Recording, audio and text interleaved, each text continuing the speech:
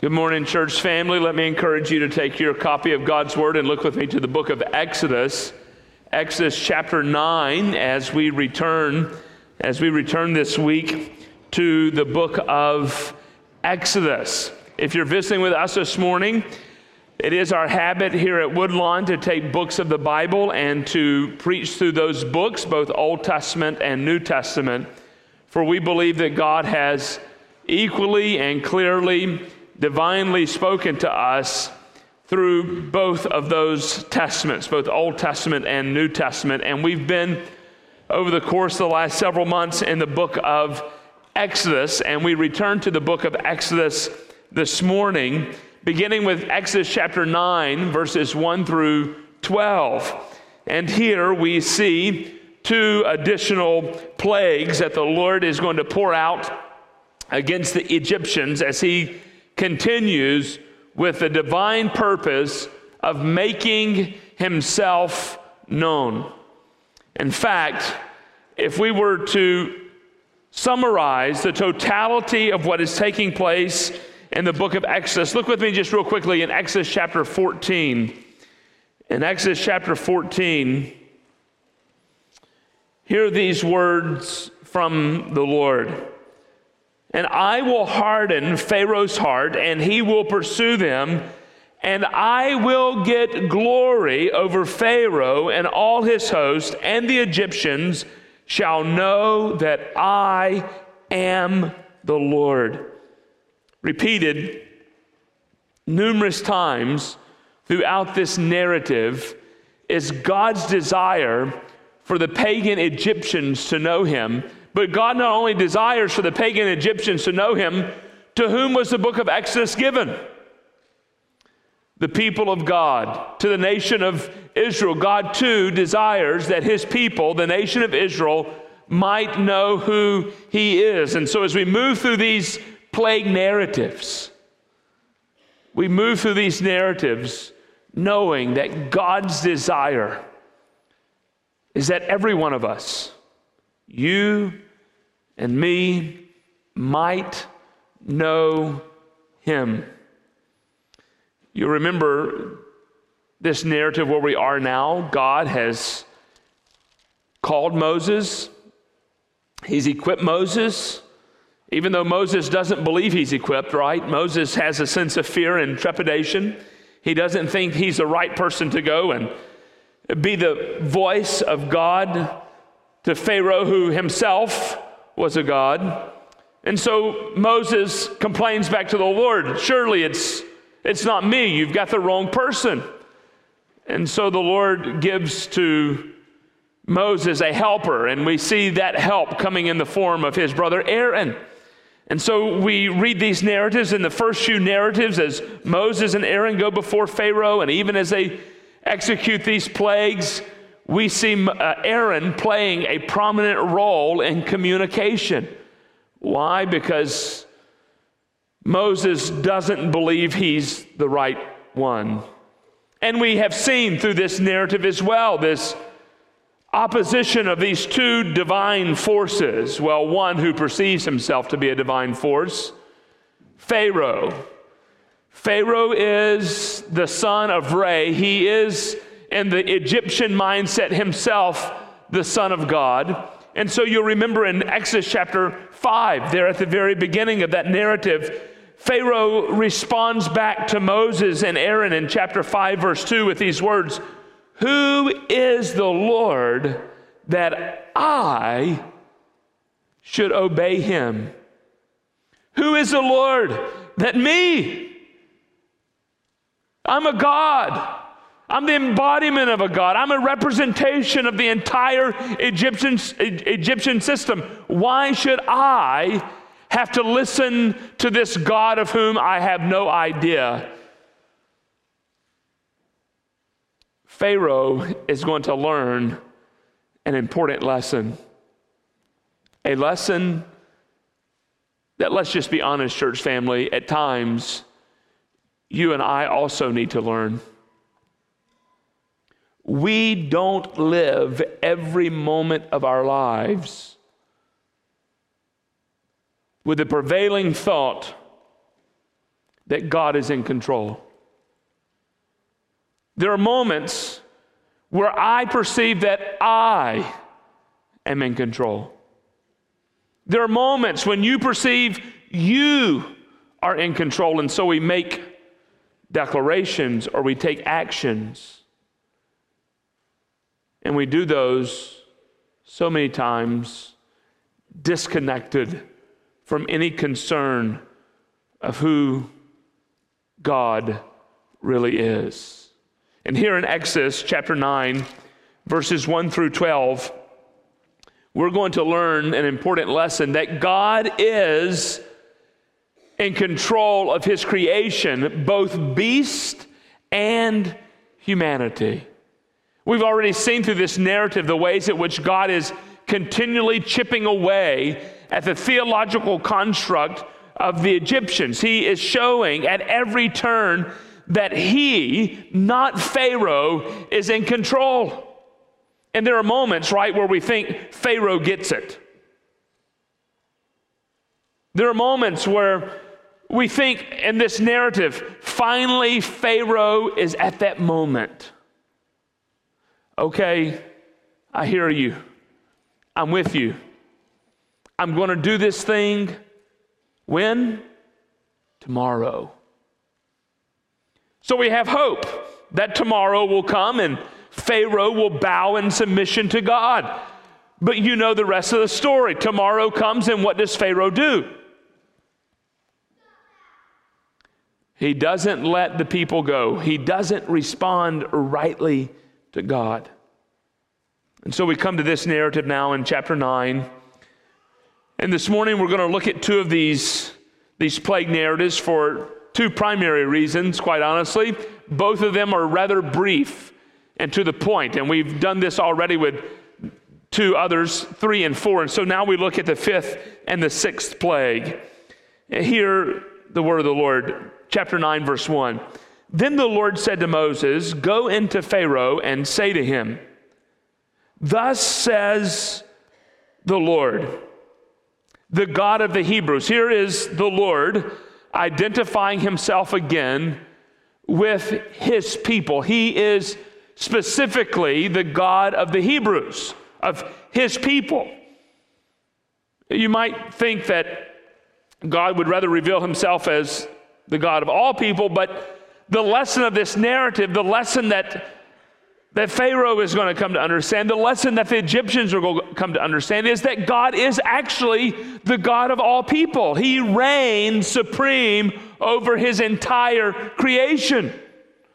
But here in this text, he is the God of the Hebrews. We go all the way back to Genesis chapter 12. In this narrative, Exodus is a continuation of that narrative that began in Genesis. And in Genesis chapter 12, we see God's call for a people. We see God's desire to bring to himself a people, and so he calls Abram to go. The narrative from Genesis until this point is of the building of this Hebrew people. This Hebrew people who, in Genesis, under God's providence and sovereign care, find themselves down in Egypt, where, ironically, they actually find salvation. There they are fed. There they are sustained. But in the middle of this salvation, they find themselves enslaved. And God is reminding Pharaoh for the second time with this designation, "I am specifically the God of the people you are enslaving. I am the God of the Hebrews." And this is what God says, "Let my people go that they may serve me. For if you refuse to let them go and still hold them, behold, the hand of the Lord will fall with a very severe plague upon your livestock." Your livestock that are in the field, the horses, the donkeys, the camels, the herds, and the flocks. But the Lord will make a distinction between the livestock of Israel and the livestock of Egypt, so that nothing at all that belongs to the people of Israel shall die. And the Lord set a time, saying, and Pharaoh's favorite designation, tomorrow. Tomorrow the Lord will do this thing in the land. And the next day the Lord did this thing. And the livestock of the Egyptians died, but not one of the livestock of the people of Israel died. And look what Pharaoh does in verse 7. It's as if Pharaoh doesn't believe it. So Pharaoh sent, and behold, not one of the livestock of Israel was dead, but the heart of Pharaoh was hardened, and he did not let the people go. God is communicating to the nation of Israel and to Pharaoh that he reigns supreme over his creation. And in this case, the Lord goes directly to the heart of the Egyptian economic system.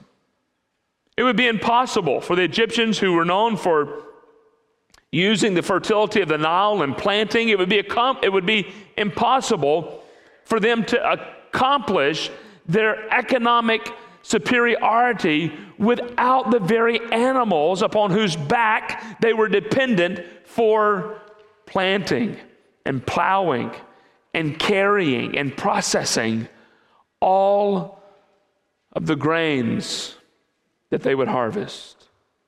The Lord goes to the very economic heart of the nation of Egypt.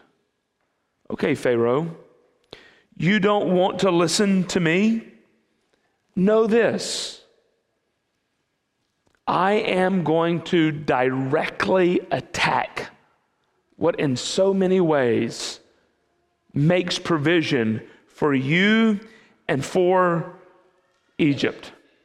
But notice it wasn't an attack on all people. We have seen, at least through this narrative now for the second time, you might remember, we're now seeing for the second time that the Lord has specifically said that a certain plague will not affect the nation of Israel. And the first plague with the gnats, he said that I will not send these gnats upon the land of Goshen. So there we see Israel having a protection from these plague narratives. Now, some believe that through the totality of this plague narrative, that Israel was always exempt from the Lord's plagues that he brought forth. Perhaps, but the text for sure does not say that. Only explicitly now for the second time does the text tell us that God is protecting specifically his people, that his people under this plague shall not be hurt. For example, go back to the first plague. What was the first plague? The turning of the Nile into blood. There is zero indication from the reading of that narrative that Israel itself did not have a problem finding water that didn't look like blood. The locusts come in and devour what? All the crops. There's no indication that Israel escaped this plague. But here, for the second time, the Lord is specifically saying to the nation of Egypt, to Pharaoh himself, I am the God of the Hebrews, and in this way, I am going to provide protection for them as we come to Exodus chapter 14, so that you might know that I am the Lord, that I reign supreme. And by the way, we're going to come to another similar plague, such as this one, when we get to the very last plague. You remember that plague? And what is God able to do through that plague? He is able to single out certain persons for death and provide salvation for others, all by blood being placed on the post. You see what the narrative is communicating to us, friends? God isn't just one, as we heard last week, our Father who is in heaven. He's not just one who reigns in heaven. And in the larger narrative of my life and your life and the Egyptians' lives, he has control. Notice the specificity of God's reign over his creation. God is able to say that for my people, in this circumstance, in this situation, I am going to make provision for them, and they will not experience the effects of this plague. Friends, I submit to you this morning that this is not the greatest example in all of Scripture in God making provision for his people so that his people and his people alone avoid destruction. I would submit to you this morning that Christ on the cross is the greatest example of God making provision for his people in such a way that only his people, by faith, will experience his salvation. And those apart from Christ will experience what? Wrath, destruction, damnation, calamity. They will experience exactly what the Egyptians have experienced. And friend, if you're here this morning and you have never repented of your sins and trusted in Christ, you, like Pharaoh, are still living your life from a position where you think you are in control, where you reject the very voice of God. Oh, like Pharaoh, you might be able to sustain such rejection for a moment. You might be able to weather the storm for a day. Perhaps you even weather God's storm for a year, 2 years, 10 years. But don't think that you will escape the final wrath and judgment of God apart from Christ. Like the Egyptians, you too will experience the wrath of God. Pharaoh isn't quite convinced yet again, is he? Of course, he knows that the horses, the donkeys, and the camels of the Egyptians have been destroyed. He's heard the voice of God. He knows what God's intention is. But how does Pharaoh respond? You would think now, after this fifth plague, that Pharaoh would slowly be coming around to understand, would be finally at the point where he might comprehend. But he doesn't, does he? He stands in disbelief. So verse 7, Pharaoh sends a delegation. Go out and find out for me. Did the Hebrews really escape the judgment of God? Did they really avoid God's wrath? And look what the text of Scripture says. And behold, not one of the livestock of Israel was dead. God is going to do exactly what he has claimed he will do. Pharaoh still does not trust God. Pharaoh still is not believing in the word of God. And friends, this is the same obstinacy that keeps so many away from faith in the person of the Lord Jesus Christ today. Rejection of God's holy word. So Pharaoh doesn't get the lesson. So the narrative is going to continue. Plague number 6. Perhaps this time, Pharaoh will pay attention and respond rightly to the Lord. Verse 8, and the Lord said to Moses and Aaron, take handfuls of soot from the kiln and let Moses throw them in the air in the sight of Pharaoh.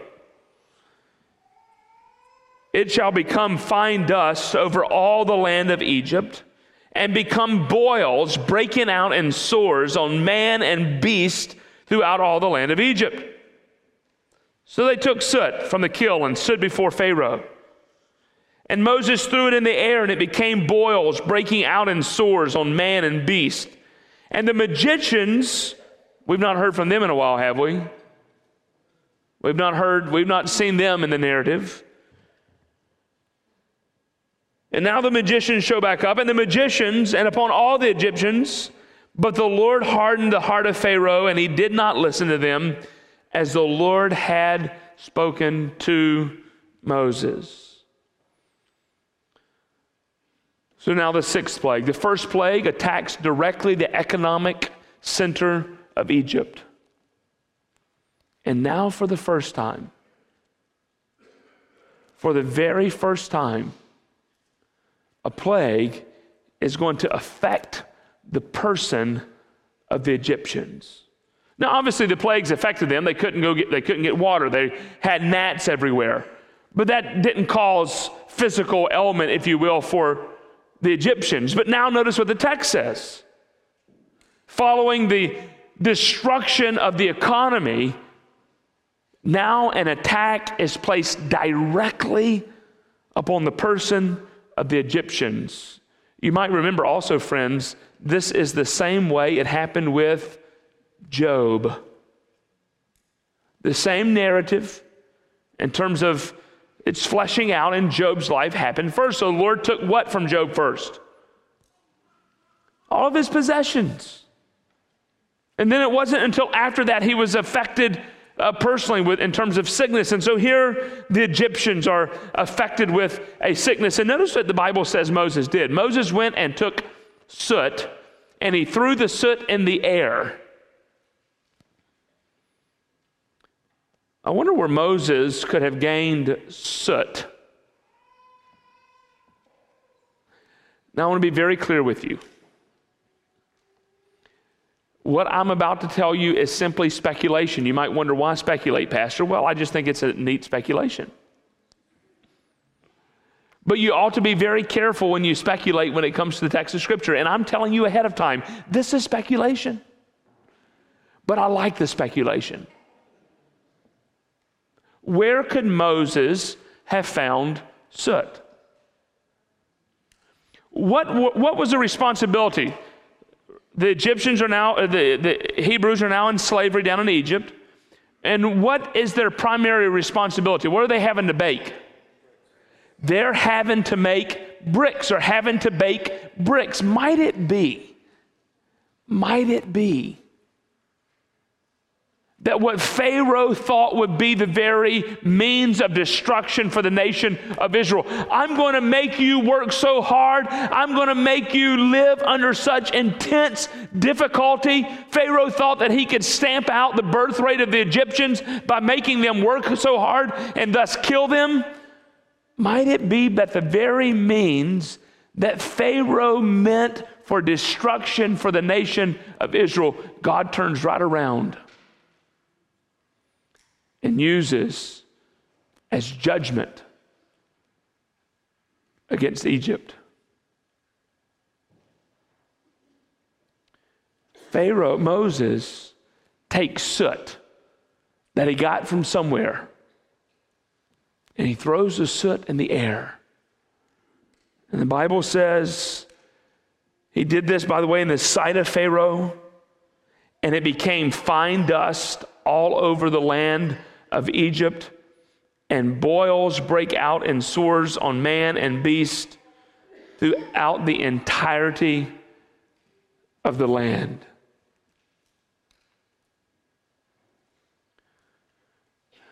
God's judgment oftentimes comes in the form of destruction in terms against his creation and against us individually. Theologically, we understand that this would be the case following Genesis chapter 3. Sin had been woven into the very fabric of creation, and one of the effects of sin, one of God's judgments against Adam and Eve for sin, would be difficulty with the ground. And so we experience all type of difficulties that nature brings about, that brings about incredible destructions of economies. I think this past week, we saw one of those massive devastations in Turkey. And our hearts have been saddened.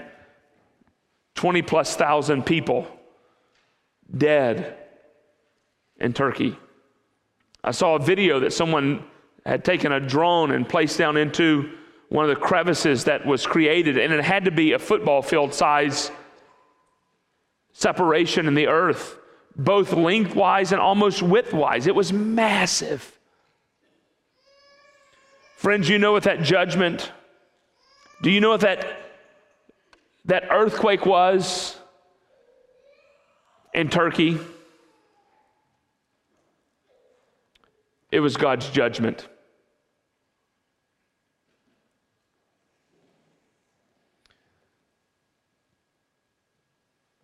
Do you know what happens when at 42 years old I have to start making doctor appointments and going to see this physician for things that I never thought I'd have to go see a doctor for? God's judgment. But we need to be careful, do we not? Theologically, living with a hermeneutic that understands those things to be the case, but very cautious that we not ascribe certain specific sins for why God has brought about judgment in Turkey. We need to be careful when we see calamities that happen in the context of our own country, that we not assign specific sins to those actions, or even when we get sick and we struggle with health, that either we individually or maybe corporately, we don't say, aha, God's been after Dirk Crone for a really long time and he finally got him.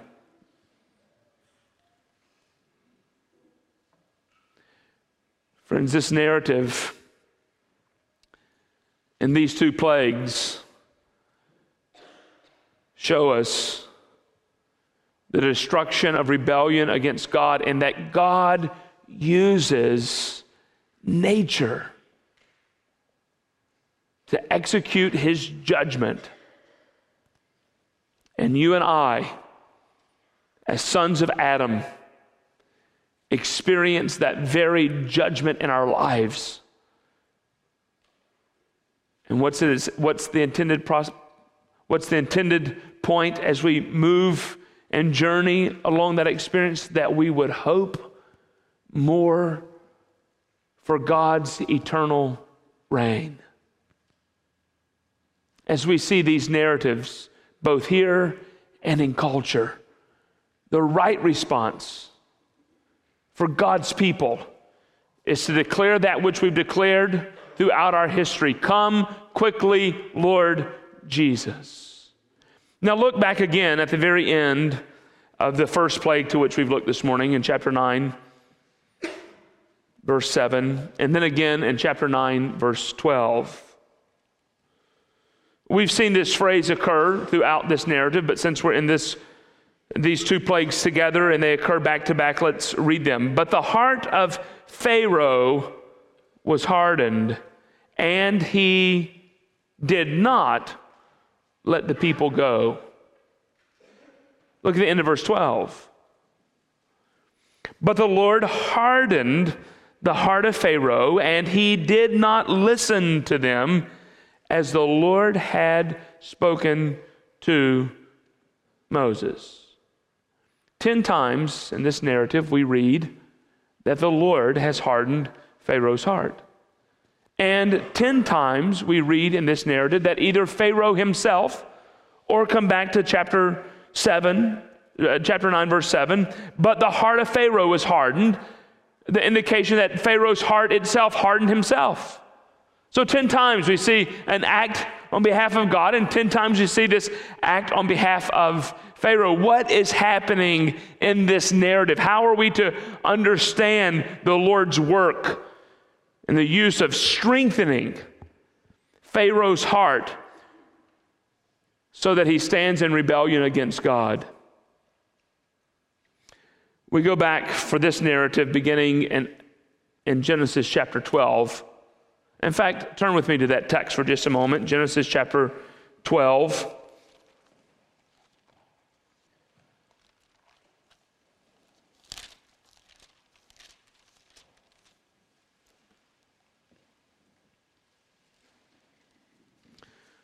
Genesis chapter 12, the Lord is calling Abram to himself, and the Bible records these words. Now the Lord said to Abram, "Go from your country and your kindred and your father's house to the land that I will show you, and I will make you a great nation, and I will bless you and make your name great, so that you will be a blessing, and I will bless those who do what?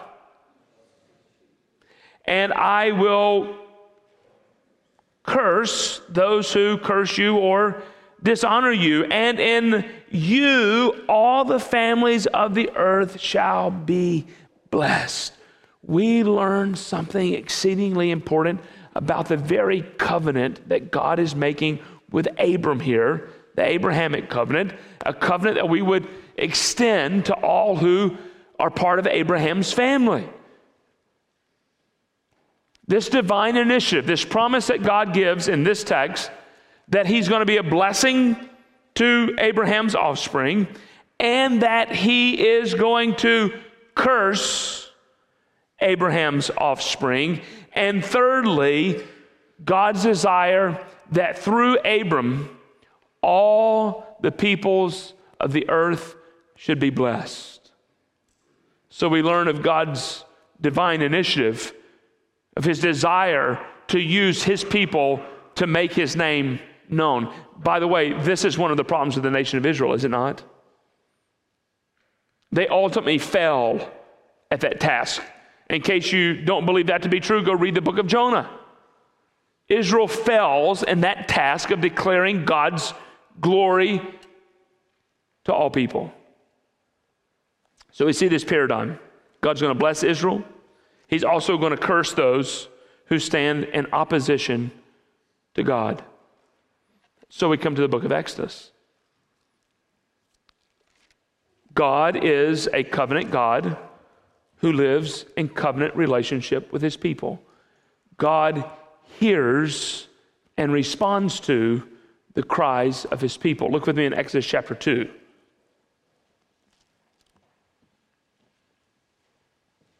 Exodus chapter 2, verse 23, 24, and 25. During those many days, the king of Egypt died, the Pharaoh died, and the people of Israel did what? They groaned, they cried out because of their slavery, and they cried out for help. Moses recounts this prayer of the nation of Israel for help in Deuteronomy chapter 26, for example, as well. And their cry for rescue from slavery came up to God. And God heard the groaning. And God remembered his covenant with Abraham, with Isaac, and with Jacob. And God saw the people of Israel, and God knew.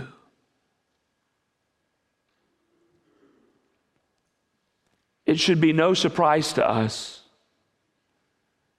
that God, as sovereign of the universe, is using Pharaoh for his own glory.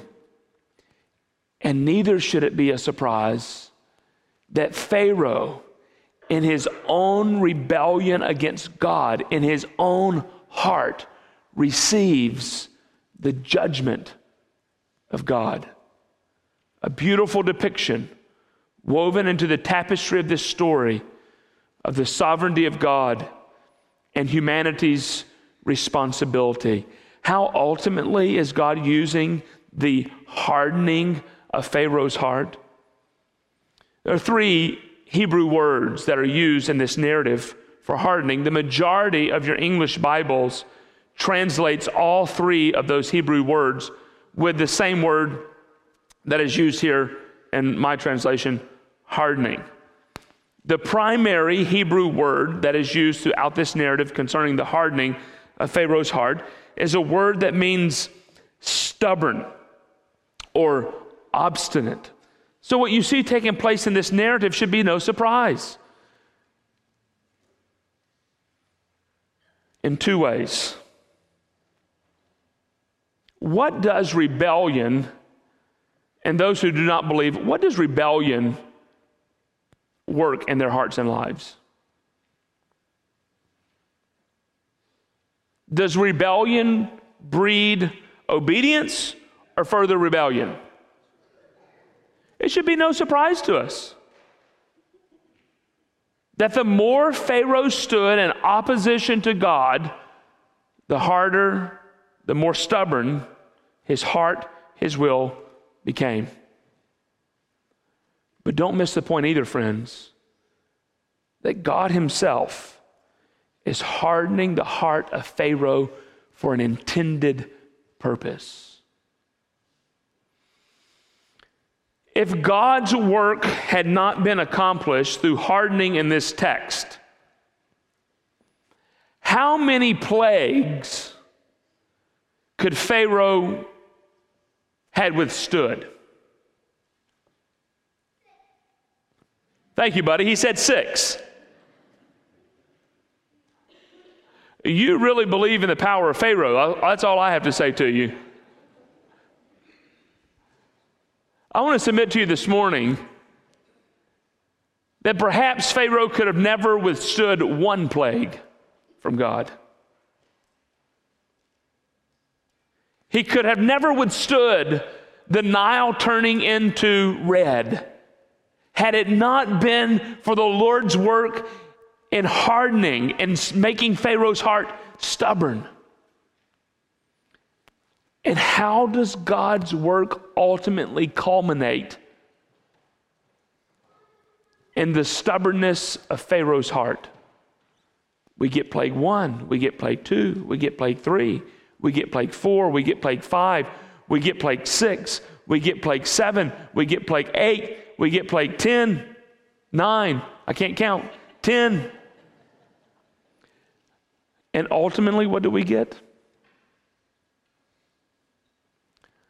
A display of God's complete and total and utter power over all the gods of Egypt, so that the truth of Exodus chapter 14 verse 4 is true. The Egyptians will know that Yahweh is God. This is how God is working. The rebellion of Pharaoh's heart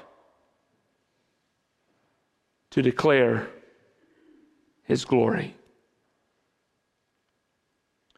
And friends, this is the way God continues to work at this moment. We can look at the rebellion of Pharaoh's heart, the rebellion of the Egyptians.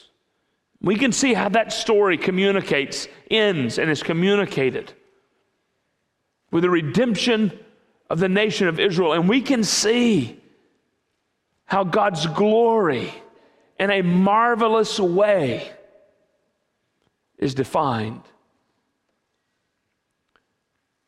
But may I say to you this morning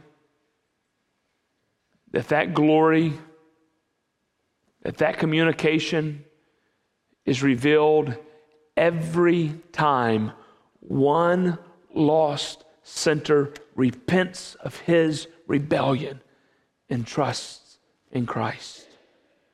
That same display of God's might and God's power is still seen today as He brings people to faith in Christ. Have you trusted in that God? Have you bowed before that God? Have you pledged your life to this God? Do you see and believe the superiority of God's reign over all His creation, both beast and humanity? Let's pray. Lord, we thank you for your word. We thank you for the clear demonstration of your might and of your power.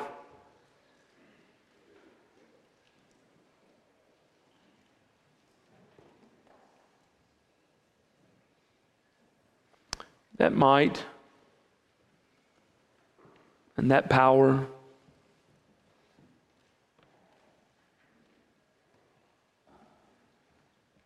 on full display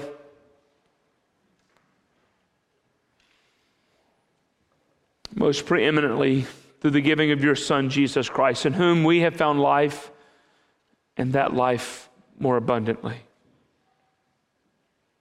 And so we pray, God, this morning that you would cause in our hearts submission to you.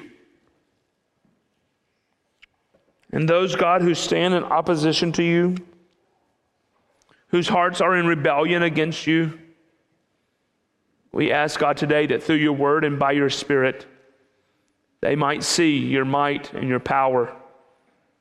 They might repent of their sins and trust in Christ. Would you take a few moments where you're seated this morning and respond to the preaching of God's word? We see this continued narrative of Pharaoh's rebellion against God and against his word, and Moses' obedience to God's word. In what way, believer, are you living your life in obedience to God's word?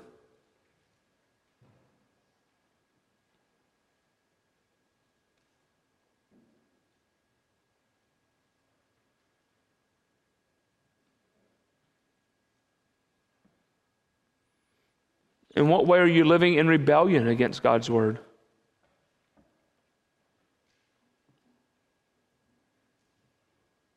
Would you ask God by His Spirit to show you that rebellion in your own heart?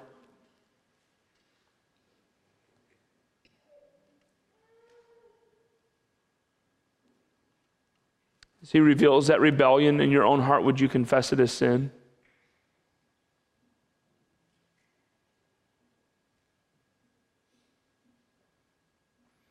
Would you give thanks to God for being that one whose power in this text on display is the same God who's revealing His majesty, His power, and His might even this day?